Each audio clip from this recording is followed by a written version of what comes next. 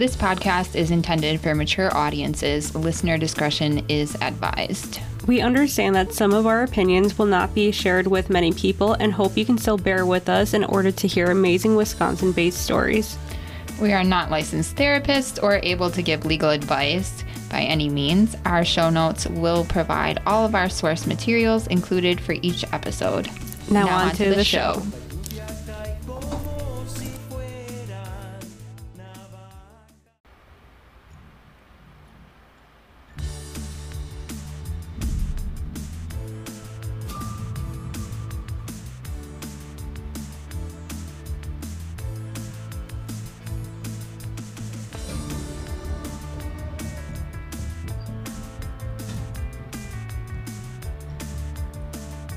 Welcome back to All the Sins of Wisconsin. I'm Fallon, and I'm here with Mims. How are you? I'm doing great on this rainy day. How are you? Good. I wonder why it keeps raining, but I'm good. Do you have anything that you want to touch base on? Somebody drove their car drunk in the Wake Winnebago last night. Oh, that is dramatic. It was. And a lot. They swam to shore and got arrested. Oh my god. I think I would drown. Their car is submerged in 8 to 12 feet of water. Oh my god. The divers were trying to get it out. Oh my gosh. They went down there to make sure there was nobody else in the car. Yeah, that would have been terrible. Yeah, nobody else was in the car. But I'm like, how? Right. How do you mistake the lake for the road? They're gonna have a hefty fine. Yeah. I was like, I hope that they hire the firm that I consult for so I can hear all about it. Oh my gosh, yes. Yes. Well, that's something. Yeah. What else? The other night, there was somebody in Appleton that went into some kind of business with a knife, and then they fled. And it was right by the PAC. Oh. So. Oh, I think I know which business you're talking about. We're by my friend's apartment. Oh my gosh. And he had called me because he knows I'm nosy. Yeah. He's like, all of APD is outside. Oh my gosh. With their guns and their shields. And so, being the good friend that he is, he went downstairs with the FaceTime. I would straight up have binoculars. He's like, I know you love a good murder mystery. Absolutely. So I'm gonna show you what's going on because I know it's 8 o'clock and you won't leave your house. Yeah, that's a good point. So, oh my gosh, I got to witness them trying to find the guy until my friend got yelled at. So go back upstairs. Oh my gosh. So it was very dramatic. Yeah, that happened kind of to me. There was no knife, but I live by a Walmart, and oh no, not Walmart, Walgreens, and these girls must have stolen from that and ran in the neighborhood in the vicinity of this Walgreens. Yeah. And they were running in my backyard and then in my neighbor's backyard who I was friendly with. So we were just like on the phone. I'm like, do you know what's happening? Because we've just seen these girls like running around and I'm like, should I be like doing something? And I just like shouted out of my window, hey! That's as involved that I got though. One night, all of APD was outside of my house. Not my house particularly, but your on neighbor, my block. Yeah. My whole block was shut down. Oh my god. And there was at least 14 squads outside with their guns out, like their rifles out. That sounds like a terroristic up threat. And down the street. Oh my god. And me and the kids were all sitting on the kitchen floor peeking out the window. Yeah, that's so scary. He's like, I don't know what's going on, but I want to watch. Did you ever find out? Somebody around the corner apparently had a gun and wasn't supposed to and may have threatened somebody. Oh, jeez. But let me tell you, Appleton Police Department is going to come with the full force of the law. Yeah, they're going to show that. Yeah, they're going to lay their dick right on the table. You're going to know you're safe. Yeah, right. PD shows up. Safe. Like, no bad guys around here because we have 32 cops on one block. Oh my gosh, yeah. Sometimes I appreciate it. Yeah, it brings me great amusement. Yeah, absolutely.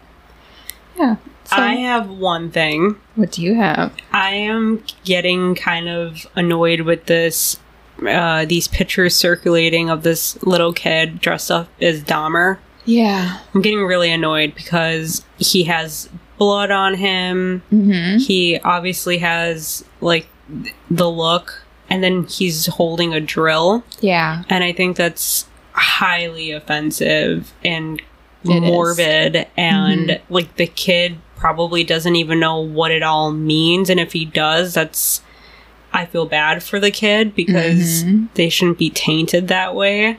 Right. And it's just so tasteless. Yeah, and there's some kind of TikTok trend where people are posting pictures like Dahmer, because my daughter had showed me like her anti-trend post that she made because she hated it too. She's 13 and she's like, this is disgusting. Yes. Don't fetishize. Oh my gosh, I can't say it.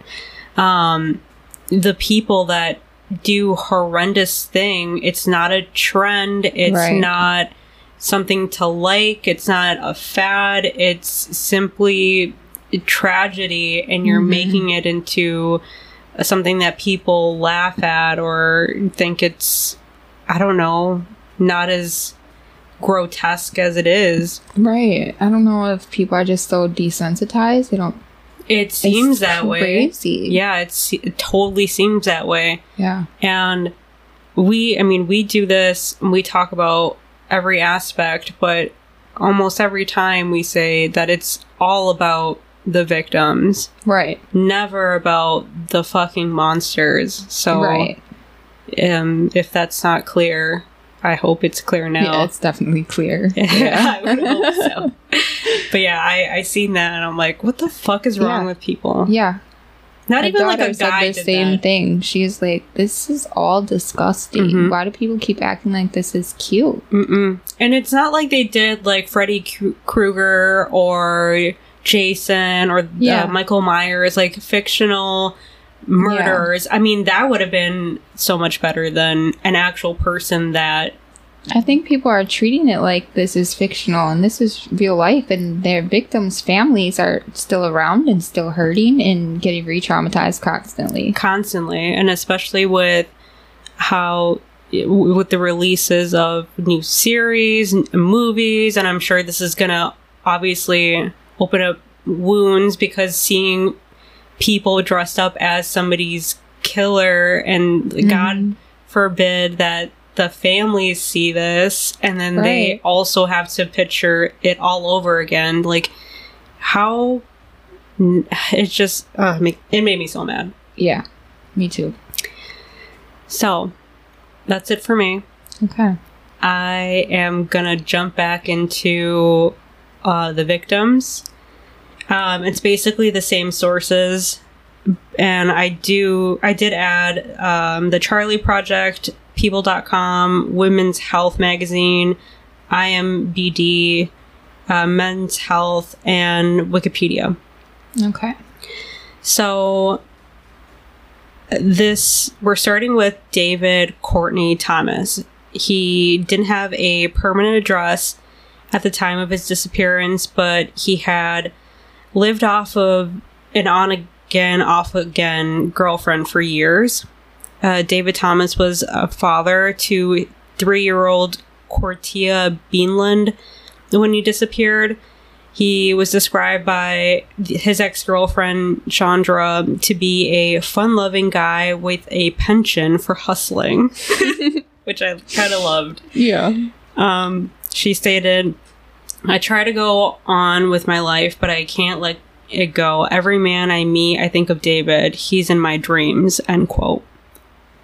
Although it wasn't unusual for him to be in and out of people's lives for weeks at a time, Chandra did report him missing, and the suggestion of his parole officer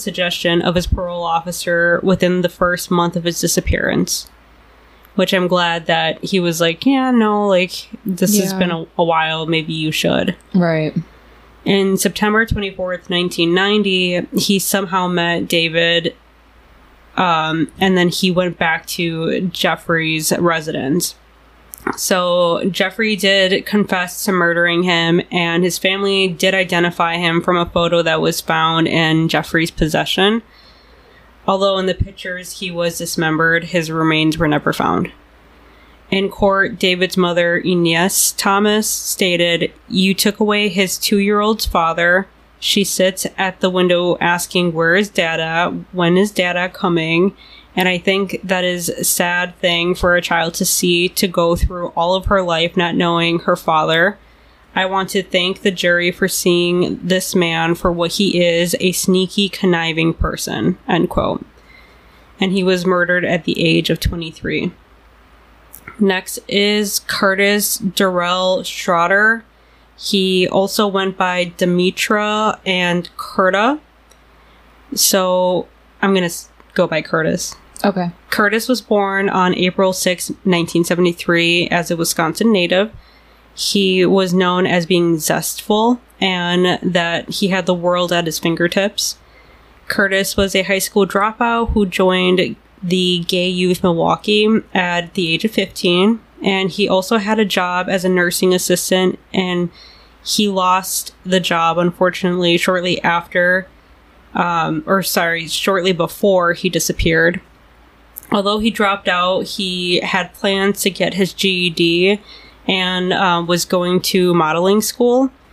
He lived with his grandmother and his mother at the time of his disappearance. On March 7th, 1991, Curtis was waiting at a bus stop outside of Marquette University when Jeffrey came up to him. He lured Curtis back to his apartment by offering to pay him if he would pose for pictures.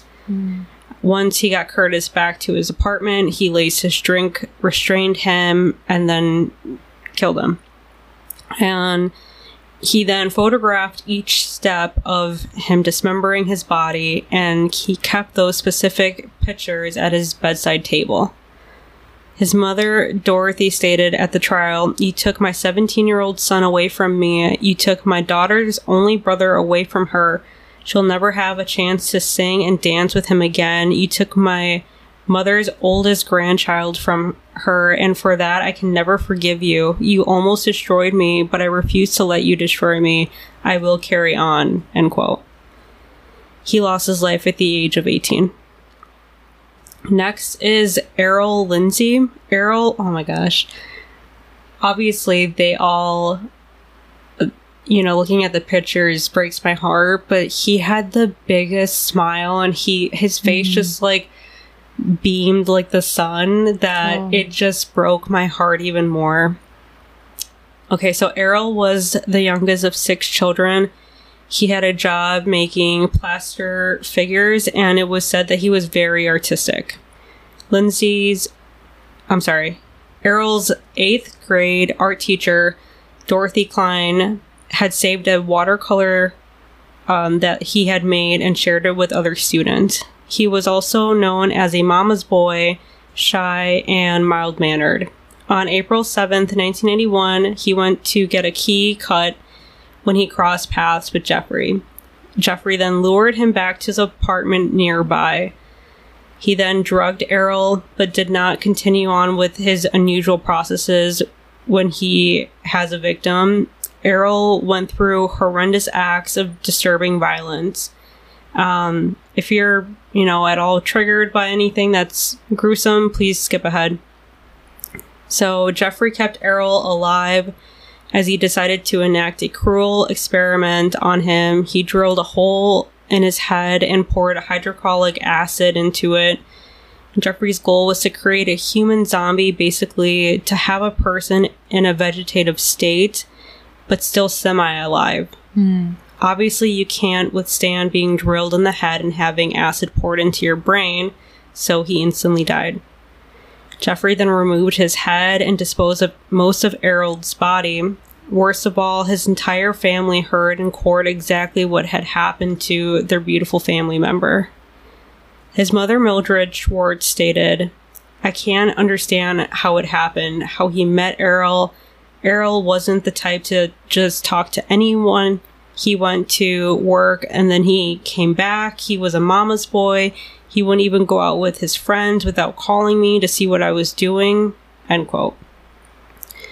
Errol's sister, Rita Isabel, stated at the trial when family members were given the option to speak, when I think of my brother, I think of how he was such a goofball, and I think he's going to appreciate the fact that I'm still standing for him until my last breath. He knows that I'm still here for him. When I saw some of the show, it bothered me, especially when I saw myself, when I saw my name come across the screen and this lady saying verbatim exactly what I said. If I didn't know any better, I would have thought it was me. Her hair was like mine. She had on the same clothes. That's why it felt like reliving it all over again. It brought back all the emotions I was feeling back then. I was never contacted about the show. I feel like Netflix should have asked if we mind or how we felt about making it. They didn't ask me anything. They just did it. End quote. That's terrible. No, that's what I'm talking about. Like, people are monetizing over thinking about how this is affecting them, and they don't even like say, hey, can we do this? Like, they could have left certain aspects out, but they didn't even have the courtesy. I mean, a lot of these documentaries don't have the courtesy to acknowledge the victims and the victim's family. Right, and some of them aren't even true. Like the way that stories are spun in some cases, it's crazy. That's why I refused, because I started watching it and I refused to watch the rest of it while I was doing this, just so that I don't get any sort of that mixed into what I did my research on. I wanted it to be purely researched, not influenced by any sort of thing that was made to attract people to watch. Right, like an entertainment kind of show. Yeah. She, at one point, even lunged at Jeffrey when she heard Jeffrey's insanity defense claiming he was out of control. She yelled, "He'll see what's out of control." His adult daughter, Tatiana Banks, who had never met him as he died before she was born, stated, "Honestly, ever since that show's been on, I haven't been able to sleep. I see Jeffrey Dahmer in my sleep." End quote. He lost his life at the age of 19. Next is Tony Anthony Hughes. Anthony was born on August 26, 1959. He permanently lost his hearing as a baby because of some side effects of medicines that he was being treated for pneumonia that were given to him when he was a child, and he was also mute. But nothing stopped him, as he could read lips and communicate through sign language and written notes. He even graduated from the Wisconsin School for the Deaf. His mother, Shirley Hughes, taught a Bible class at church in Milwaukee, so they were a really religious and God-fearing family. So Anthony had come back home to visit his family in Milwaukee since he had moved to Madison to pursue his modeling career. On May 24th, 1991, during his visit, he crossed paths with Jeffrey. The two met at Club 219, where Anthony talked to him by writing on a notepad, which just breaks my heart. He then took Anthony back to his apartment. He drugged him, dismembered his body, and he kept his skull and vertebrae as memorabilia. His family quickly grew anxious with his sudden disappearance and filed a missing persons report. After confirming that the dental records matched Anthony's, his family was notified. During the trial, Shirley was instrumental in her son's case. She quoted a poem written by one of Tony's friends in court, written in the viewpoint of Tony.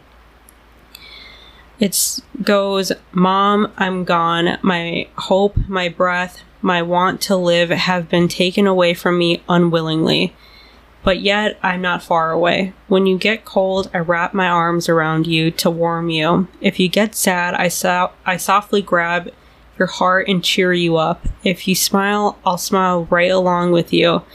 When you cry, take one teardrop and place it outside of your window ledge, and when I pass by, I'll exchange it for one of mine.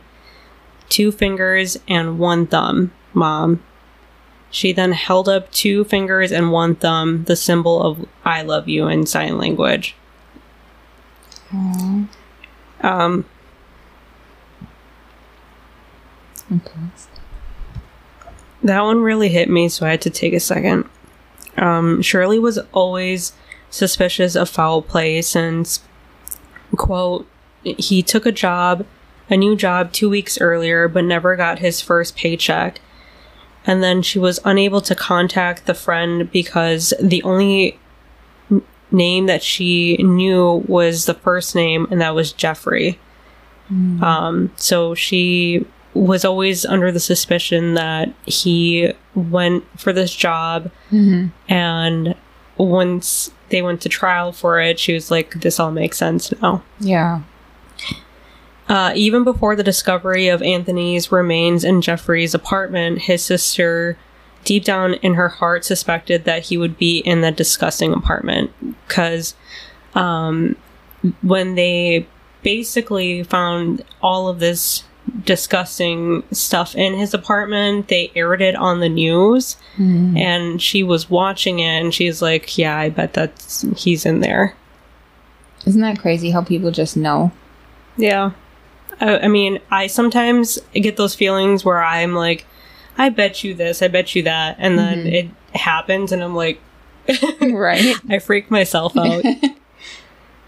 She was also one of the several family members who filed a civil suit against Jeffrey for his crimes. He lost his life at the age of 31 years old. This next one is especially tragic. This one is Keneric Simophone. So Keneric's story is especially tragic for two reasons, and we'll get into that later. He was born in 1976, and his family emigrated from Laos in November 1980 due to the political chaos after the communist takeover in 1975, when he was only 3 years old. They were a humble family of farmers that did everything that they could for their large family, as he was one of 9 children. And when they were settled in America, specifically Wisconsin, Keneric regularly played soccer at Mitchell Park and was a freshman at Pulaski High School. Although they moved to America for better prospects, they did struggle financially, and along with his brother, him and his brother tried to help their family as best as they could, being kids. Yeah. Keneric's name is one of the most familiar in the case of Jeffrey Dahmer. Have you heard of it? I haven't heard his name, but No. I know the story. Oh, you do? Yeah. Okay. He was the initial thread that pulled back the grotesque curtain on the shit show Jeffrey was doing behind closed doors. On May 27th, 1991, Keneric was brutally attacked by Jeffrey. However, he was able to run out of the apartment in search of safety. The Milwaukee police found him running in an alley and questioned his behavior. Jeffrey came out behind him and convinced the police that Keneric was 19 and drunk, and that they were boyfriend and boyfriend. The police were disturbed by the fact that this was a gay couple and just chalked it up to a domestic disturbance. Right. Then they returned him back to Jeffrey as if he belonged to him. Despite the protests of several African Americans on the scene, that what was happening was not okay by any means, they didn't care. The police took Jeffrey's name and other information, but did not write a formal report or run his name through the police database. If only they did their fucking jobs, they would have been made aware that Jeffrey Dahmer had a past conviction from the 1988 sexual molestation of Keneric's own brother, Simsak. Oh, wow. I didn't know that part. Just the carelessness and the negligence is baffling to me. I heard that they went into the apartment and there was a dead body inside the apartment, but they didn't go in the bedroom. They just went in far enough to see that there was like pictures of the two of them together, and they're like, oh yeah, this is some gay stuff. And then they were caught on audio recording saying, okay, we need to go delouse ourselves now, and just got out of there as quick as they could. That's fucked. Yeah. That's pretty much like, oh, they're gay. We don't want to get in trouble for getting in the middle of a gay relationship. We're out of here. Right. Just do what you want to do. We don't care because you're gay. Right. Basically. So let's talk about Konarek's brother for just a second here. So Sumsack met Jeffrey in 1988 when he was only 13 years old. Jeffrey lured him back to his apartment by offering him money in exchange for nude photos. And this goes back to the family not being financially okay, so the kids just did whatever they could to help out, and unfortunately this is one of the things. Right. Jeffrey then drugged Sumsack and sexually abused him. On September 27th, 1988, Jeffrey was arrested for second-degree sexual assault and enticing a minor. He was sentenced to 1 year in prison with work release and 5 years of probation, but only spent 1 week in jail before he was released on bail. Jeffrey was still on probation for molesting Sumsack when he murdered his brother, Konarek. Jeffrey lured Konarek in the same way he lured his brother 3 years after that happened. Except there was a big difference on these separate instances.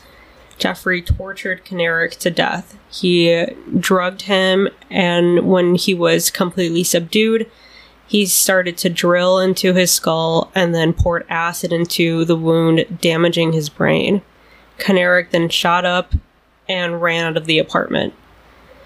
So in 1991, when officers John Balzerzak and Joseph Gambrish responded to a call by Glenda Cleveland, who was the neighbor, about a naked, bleeding Asian boy running through the alley, let him return back to that same person he was running from and did no follow-up, investigating, or even proper reporting.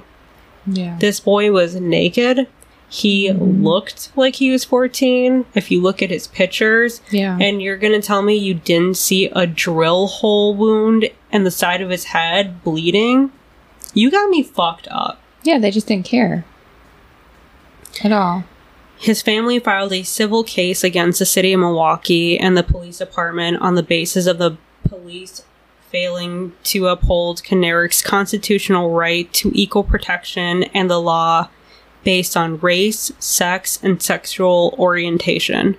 The officers asked for the family's claim that they violated due process to be dismissed from the case, arguing that they had qualified immunity as police officers. You can get fucked for that. I hate qualified immunity. The due process claim was dismissed by the judge, but the claim of Konarek's denial of equal protection was not. The case went to trial in March of 1995. The city had agreed to a settlement in which it paid the family $850,000. Wow. Konarek had lost his life at the age of 14. Next, we are doing Matt Cleveland Turner, who also went by Donald Montrell, which is like, I love how people just have like a aliases. Whole new name. Yeah, like what? And you know, I would never pick such a basic name like Donald. Like, who just wants Donald? That's how you get away with having an alias. Yeah, I guess, because I would remember like a Venus something. If it's normal. That's true. I'd be like John Johnson. Yep. So Matt was a Flint, Michigan native, but then moved to Chicago to pursue a modeling career. People described him as a good kid who was bright and articulate. He ran away from his house and wound up at a halfway house on Chicago's north side. June 30th, 1991, Matt met Jeffrey after a gay pride parade at a Chicago bus station and agreed to ride back to his Milwaukee apartment. I'm like, you don't even know this man, and you're just like, yeah, I'll go. I've been like that. How are you still here? I'm crazy. Yeah, you are. Once they arrived, he drugged, strangled, and dismembered Matt's body. Debbie Hindi, the director of the teen living program he was a part of, stated, "He was basically a good kid. He was bright and articulate. This whole thing was very sad," end quote. And he lost his life at the age of 20. Next is Jeremiah Benjamin Weinberger. Jeremiah was of Jewish and Puerto Rican descent and relocated to Chicago and worked as a customer service representative for a video store. Similar to Matt, Jeremiah came across Jeffrey at Carol's Speakeasy, located on Chicago's, I said that weird, Chicago. Chicago's near North Side in Old Town. On July 6, 1991, the two men took a Greyhound bus from Chicago to Milwaukee. His friends and family never saw him again, and Chicago was covered in flyers with his face. So they were like really persistent on trying to locate him. He was at Jeffrey's apartment for 4 days, and then he ended up spiking his drink. So, you know, for those 4 days, they were carrying on, you know, as adults do, a little fling. Yeah. However, he did not want Jeremiah to leave, so he decided once he was completely subdued to drill into his head. He injected acid and boiling water into the frontal lobe of his brain. He wanted to create his very own sex zombie, one that would never have the ability to think for himself or, more importantly, leave. It was honestly amazing when I read this part, as it turned out that the torture didn't kill him instantly. Oh, wow. He was initially groggy when he came to, so then Jeffrey drugged him again, but that made him slip into a coma, and he fought for his life for about a day and a half. After seeing that Jeremiah was strong and basically a miracle, he strangled him to death just to make sure that he was actually dead. Then he severed his head, placed it in the freezer for preservation, and then dismembered his body with a chainsaw. Mind you, he lives in a fucking apartment. Yeah, I was wondering that. You don't hear a chainsaw? I definitely would. I feel like, yeah, you hear everything in apartments. You do. Like, everything. Mm-hmm. And I know there was reports that his neighbors, especially Glenda, made phone calls to the police. A lot, yeah. So I'm mad. He then placed Jeremiah's torso in a 57-gallon blue drum with acid, the one that was seen on the news being lugged out by people in hazmat suits. His roommate, Tim Gideon, stated he loved art and was very meticulous. His desk was always straight, and he knew where everything was. He always dressed nice and always worried about what he wore and how he looked like. End quote. In July of 1991, his family was given his remains for his burial. He died at the age of 23. Next is Oliver Joseph Lacey. Oliver was the youngest of 3 sons. He had a 2-year-old child named Emmanuel, and he was engaged to be married. He lived in Oak Park, Illinois, and enjoyed running in the River Forest High School track when he was in high school. His mother, Catherine Lacey, described her son as very outspoken. You know, he was loud. That's all they say. He wore a cross around his neck that belonged to his late father. He then moved to Milwaukee from Chicago within months of his father's death. On July 12, 1991, Jeffrey and Oliver met, and he offered to pay Oliver if he posed for him. Oliver agreed, but then Jeffrey drugged him and then strangled him. Unfortunately, Jeffrey defiled his body after he had died by raping him. Jeffrey then took out Oliver's heart and put it in the freezer along with his head and severed hands. After everything, he decided that all of that wasn't enough, and he ate his heart. He was identified by his severed hands and by personal identification items that Jeffrey kept as tokens. He died at the age of 23. And then we have Joseph Arthur Braidhoft. Joseph had recently moved into a Milwaukee apartment rented by his brother Donald, He was looking for work, having recently lived in Illinois and Minnesota, and needed some income. He had a wife and 3 kids in Minnesota, ranging from 2 to 7 years old. He loved the outdoors, especially sports and fishing.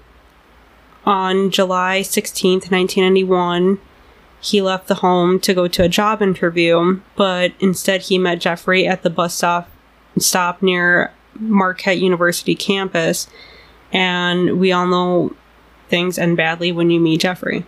Right. Jeffrey and Joseph partook in sexual acts, and after, Jeffrey drugged him and strangled him with a strap. He then placed his torso in the blue drum and then placed his head in the freezer.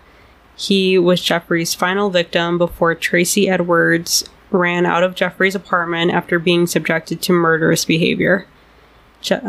Joseph lost his life at the age of 25. I'm going to talk about Tracy Edwards. Although he was not a murder victim, he was a victim of demented behavior and assault for over 5 hours in the 213 apartment at the Oxford Apartments. On July 22nd, 1991, he went home with Jeffrey after meeting at a gay bar. Jeffrey offered Tracy money if he could come back and pose for pictures, and Tracy agreed and was okay with the situation until Jeffrey opened the door and noticed foul odor coming out right away. He instantly knew that this wasn't okay, and he wanted to leave. He then spotted several boxes of acid on the floor and a blue drum in the corner. But Jeffrey then just ended up handcuffing one of his wrists and then threatening him with a knife. Tracy then pretended to be into it by posing for him. However, Jeffrey would get upset every time he made a run for it or tried to persuade him to let him leave, but eventually, due to quick thinking and maneuvering, he legit punched him dead in the face with all of his force. Good. Knocked him on his ass, and Tracy escaped the apartment and led Officer Robert Roth and Rolf Mueller back to his apartment. Tracy Edwards survived Jeffrey Dahmer and brought down the whole life of crime in one night. Good for him. So I'm going to end this portion. This was only to shed light on all of these men's cases. They were all important, all had lives, all were taken way too soon, and it did not matter what kind of skin color they had, what race, sexual orientation, social economic class, or way of life. They all mattered. So I'm just going to name them off. Stephen Hicks, Stephen Tuomi, Jamie Dockster, Richard Guerrero, Anthony Sears, aka Ricky Beeks, Edward Smith, Ernest Miller, David Thomas, Curtis Schroeder, Errol Lindsay, Anthony Hughes, Kendrick Synthesophone, Matt Turner, Jeremiah Weinberger, Oliver Lacey, and Joseph Braidhoft. May you rest in peace. That's all of his victims. Great. And all of their stories. So many. So fucking many. And just right in the middle of the city with neighbors all around. Yeah. It's just crazy. And I don't know if people know, but this whole picture scheme was really common, from the 70s to the 90s. Mm-hmm. Right. Where people would pay to take your picture, or people would act like they were an agent. Mm-hmm. And they'd be like, oh, come and get your picture taken. I'm this agent. I can get you a modeling gig. Right. And the Atlanta child murderer, that's how he was luring the kids too. He was paying them to take pictures of them because they were struggling. Right, right. And who doesn't want to be like, oh man, you noticed me? This could be a potential career for me. Who wouldn't love that? I mean, I would love that. Anybody. Yeah. And that's how people got found before the internet. Right. Was from people. Legitimate people would come up to you at the mall or whatever. There's models that were found just shopping at the mall. Exactly. So that's what everybody wanted. Yeah. So it was a really common thing. Because people these days are probably why would people do that? But that was... Oh, yeah. I mean, I totally get it. Yeah. So next week, I'm doing the final episode on his life and the arrest and the trial. So we're almost done. All right. It's a long road. All right. And I'm going to lighten it up a little bit. Okay. I'm back on my haunted hotels. Ooh. So I'm going to talk about the Pfister Hotel in Milwaukee to start. So this hotel is very famous. It hosts lots of important famous people. Okay. It has hosted every United States president since William McKinley. I didn't even get that. Whatever her name is, I don't care. Really? Yeah, Elvis stayed there in 1977. What? Just 4 months before he died. And most notably, the hotel is often where visiting baseball teams stay when they play the Brewers. Oh, wait. I think I've heard of this. Yeah. Okay. Keep going. And so, also, Megan Thee Stallion recently stayed there. Oh. Yeah, it's very famous. So it's like an updated one then, right? Yes. Okay. Mm-hmm. It's old, but it's been updated. So, some of the stories involve the Cardinals pitcher who woke up in the middle of the night and he jumped on Instagram and said that the ghost just touched him. The next day, he plays terribly. He blames it on the ghost. And the city cheers. So the city is like, the ghost only wants the Brewers to win. So that's what it is. The ghost is a Brewers fan. Right. Yeah. So this ghost is fun. Yeah, the ghost is like, not in my house. Yeah. Actor Joey Lawrence stayed there in 2006, and he said he was awakened in the night by lights and sounds coming from his daughter's toys. No. That used to happen at my house.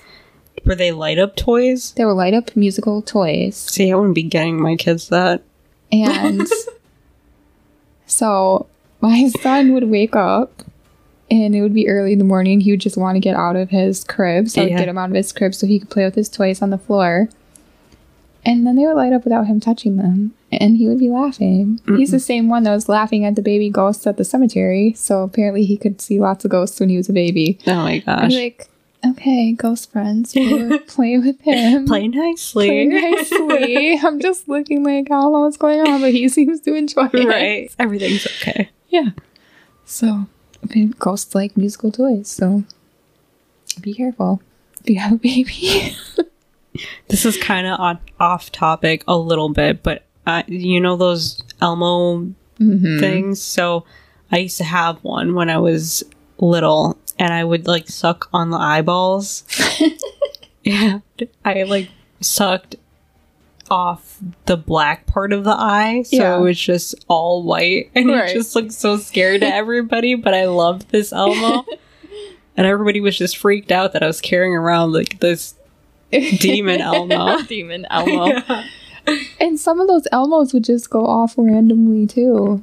Yeah, I can't remember if it did say something, because I think it might have. Yeah, you like press the hand and it said something. Yeah, they used to laugh. Yeah. And then Megan Thee Stallion said that she saw the ghost when she was there for Summerfest. Oh. Yeah. And I feel like she wouldn't make that up. Yeah, she tweeted about it. Well, she didn't specifically say she saw a ghost. She said, how did we end up at the most haunted hotel in Milwaukee? So she's saying that there's a ghost. Yep. So let's talk about who the ghost is. Okay.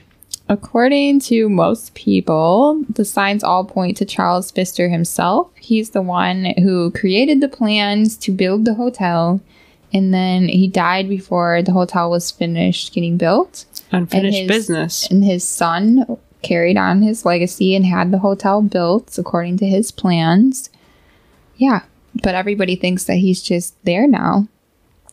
It said like the ghost from our last hotel, he really just loves his hotel. He wants his guests to have a good time, and he really wants the Brewers to win. Do you think it's a prerequisite if you build a hotel that you're going to always just haunt the hotel? It seems like it. It really does seem like it. Like you just can't leave now. You see, and I'm not going to build a hotel now. No. It sounds like I a for sure won't know. horrible career anyway. If you have built a hotel, Let us know. let us know so we can see if you haunt it later. Yeah. So, this hotel was built to be like super elegant, gorgeous. So, they think he just really wanted everybody to be happy. And he doesn't trust the living people to make sure that his guests are properly taken care of. He's like, I still gotta do this all on He's my own. like, you guys are not doing this right. Yeah.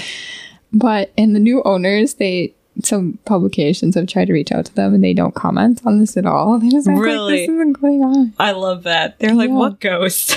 Right?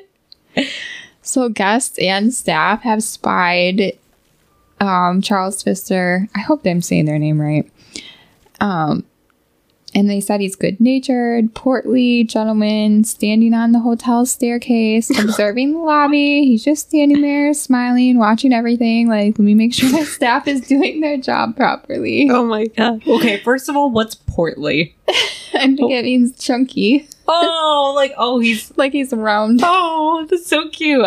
If I ever was round, I'd want to be described as portly. Right.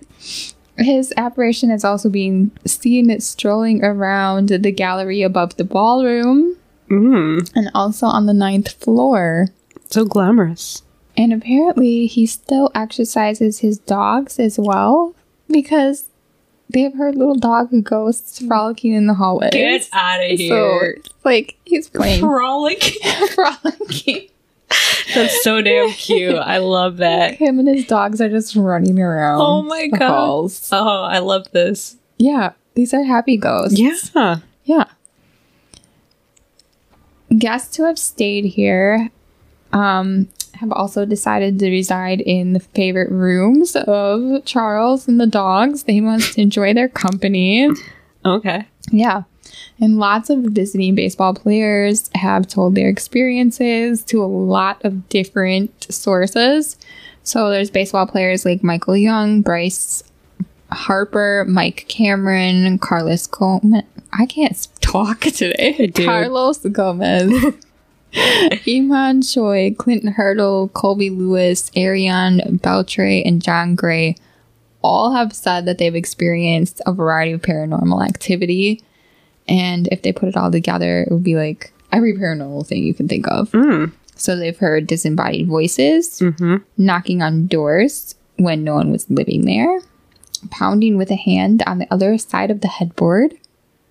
I don't know what I would do if I'm laying in bed and I hear pounding on the other side of my headboard. Like, still in the room, but on the other side of the headboard, I'm going to go. I would be mad. I need to go. Yeah.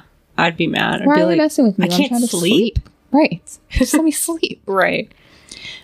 Footsteps and stomping has been heard by one ball player, but he said it stopped when he asked the spirit not to wake him up again. You can hang out here, but don't wake me up again. Right. The noise stopped. I mean, that's how I am when I think I hear a ghost. that's fair. Like, dude, trying to rest. Seriously. Can you do your shenanigans quietly? Or do them when I leave in the morning? I don't see like a fairer thing to ask for. Yeah. Go sit down somewhere until this morning. Go disturb the kids. Not me. Right? Could you imagine if they just disturbed the kids? Oh my god. And one player said they had their uniform neatly laid out and it was found the next morning on the floor, clear across the room. Yeah. Like, no, we don't like you. Wear your jersey. Right. Yeah, they're really big Brewer fans. They are. Doors have opened and shut by themselves. Window blinds go up and down by themselves. I guess some spirits like to look out the window. Oh, that's nice. I would. Yeah. TVs, iPods, iPhones, air conditioners, and other devices have had a mind of their own. And some ball players have seen actual apparitions and a skeleton apparition in their room. Oh no. That would scare me. Yeah, absolutely. I think that'd be scarier than like an actual person apparition. It's because there's no flesh. Yeah, I don't want to just see a ghost bones wandering around. What happens to the rest of you? Yeah, I don't know how that even is processed, but it doesn't seem right to me. No, me either. And this one is scary too. One ball player said he was laying on his side when he felt an unseen presence give him a hug from behind and whisper in his ear. Did he say what? I would ask. Yeah. Like, yeah, what do you need? Well, I meant Thanks what did he whisper, or what was whispered? I don't know. Damn it. Like, thanks for the hug. Yeah, I'd be like, I'm just trying to rest. I'm trying to cuddle you so you could sleep. Oh my gosh, that is so weird. Yeah, definitely. All right, now the next hotel I'm going to talk about today is the Hotel Mead in Wisconsin Rapids. And this has been the subject of numerous paranormal investigations. Even though a lot of people say they don't hear any paranormal activity, a lot of people say it's really haunted. So the story is that there was someone that was murdered in the basement. According to the legend, in 1953, a female bartender was stabbed to death in what used to be a bar, which is now a storage area. And the stabbing, of course, has never been confirmed. Oh my god. Doesn't mean it didn't happen. Wisconsin Rapids police suck. Right. I don't care if they're listening. So, at the Hotel Mead, people have claimed that they can smell the distinct odor of spilled blood when standing 20 feet away from the room. That is a horrible fucking smell. If you've ever been around a massive amount of blood, it's disgusting. Does it kind of smell like rust? Yeah, like coppery. Okay. Yeah. Mm-hmm. I would rather smell that than the actual dead body. Yeah, blood is going to be better than like decomp, but I think I would still throw up. Yeah. If it's a lot of blood. I don't know. Are you a puker? No. Oh. No, I'm not. But just a whole bunch of blood. Yeah, I mean, it's not the greatest. I don't know if I would throw up. I don't think I mean, I've smelled blood before, but I don't know if I've smelled a pool of blood. I had an incident where there was like a large amount of blood in my bathtub. It was not mine and I didn't kill anybody. I was going to say, why is there instances that you have pools of blood around you? We'll talk about that later. It was quite disturbing. So maybe it's triggering. Oh my gosh. Yeah. And also the lights have been known to flicker in a spooky manner. I think whenever the lights flicker, it feels like it's in a spooky manner. Unless it's just one quick flicker. Yeah. Then I'm like, okay, that's just, lights being lights. Yeah. But slow flickering, fast flickering, continued flickering. Yeah, that's spooky. It's always spooky. The room is always a very cold temperature, even though people claim there's no reason why it should be so chilly. For that, I have to say it is the basement. We are in Wisconsin. Yeah. So that happens. And it's cooler in the basement. Doors slam shut by themselves. That happens everywhere, I think. You can't really explain that away. No. Doors slamming? Do doors slam often where you live? Yes. Oh my gosh. But you're haunted. I think I am. Because that doesn't happen in my house. Your doors don't open and close by themselves? No! Like, they do not. I thought this is a normal No! occurrence. Just like, oh, that's not a big deal. That is a big deal. We need to, I don't know, get you a priest or something.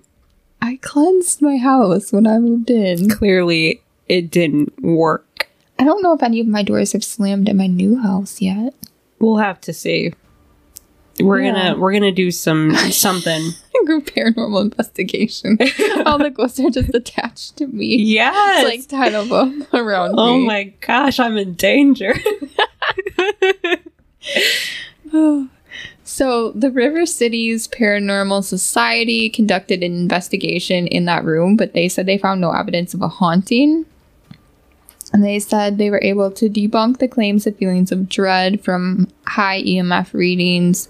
Smells of blood could be from nearby chemicals, and the noticeable coldness could be from the fact that the room was located underground, like I said.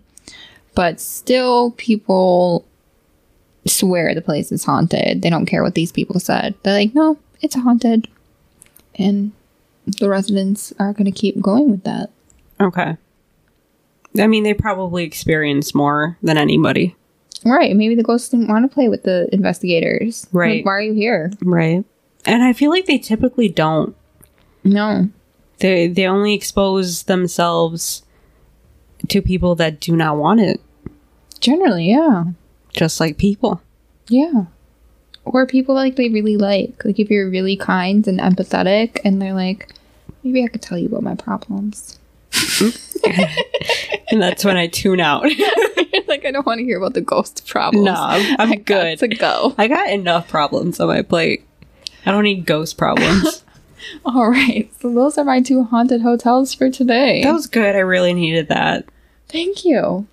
You're And then, welcome. I'm going to talk about something else spooky to end spooky month next week, too. Yeah, we're almost done with this Yeah. month. Are you dressing up? That's a good question. I don't have a place to go and be dressed up at, so I don't know. Me either, but I still might dress up. I know I kind of want to dress up. I think I'm going to be the devil. I think I want to be. I'm debating between. You guys can help me if you want to. Yeah. But I want to be either a chola, or I want to be Mia Wallace from Pulp Fiction. Oh. And I'd do like the whole bloody nose and like her in that seizure where she's ODing. I don't know if you're familiar. You want to go very dark for Halloween. Right? It's either, you know. I'm going to be a sexy devil. There you A little go. tiny red dress. See, that works. Well, we could just dress up and take pictures, Ooh, that sounds like a good idea. even if we don't go anywhere. Or we could just go somewhere random. Ooh, like Hobby Lobby. Yes. Yes. Yes. Fucking love that. Walmart. No, you have to be the devil in Hobby Lobby. Just piss them I off. should. Yeah. You're I right. think we have plans now. Yes. Okay. Perfect. All right. Thanks for listening to us. We love you. And we love you. Bye. Bye.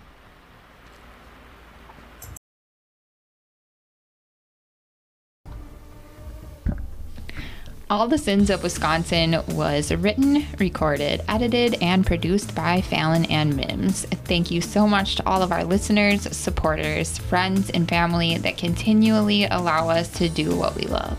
If you love our show as much as we love you, please give us a glowing rating and review. Follow us on Facebook and Instagram to see what we are up to, and email us your sin or tales at allthesinsofwi@gmail.com. Episodes of All the Sins of Wisconsin are available for free wherever you listen to podcasts. And don't forget, we love you.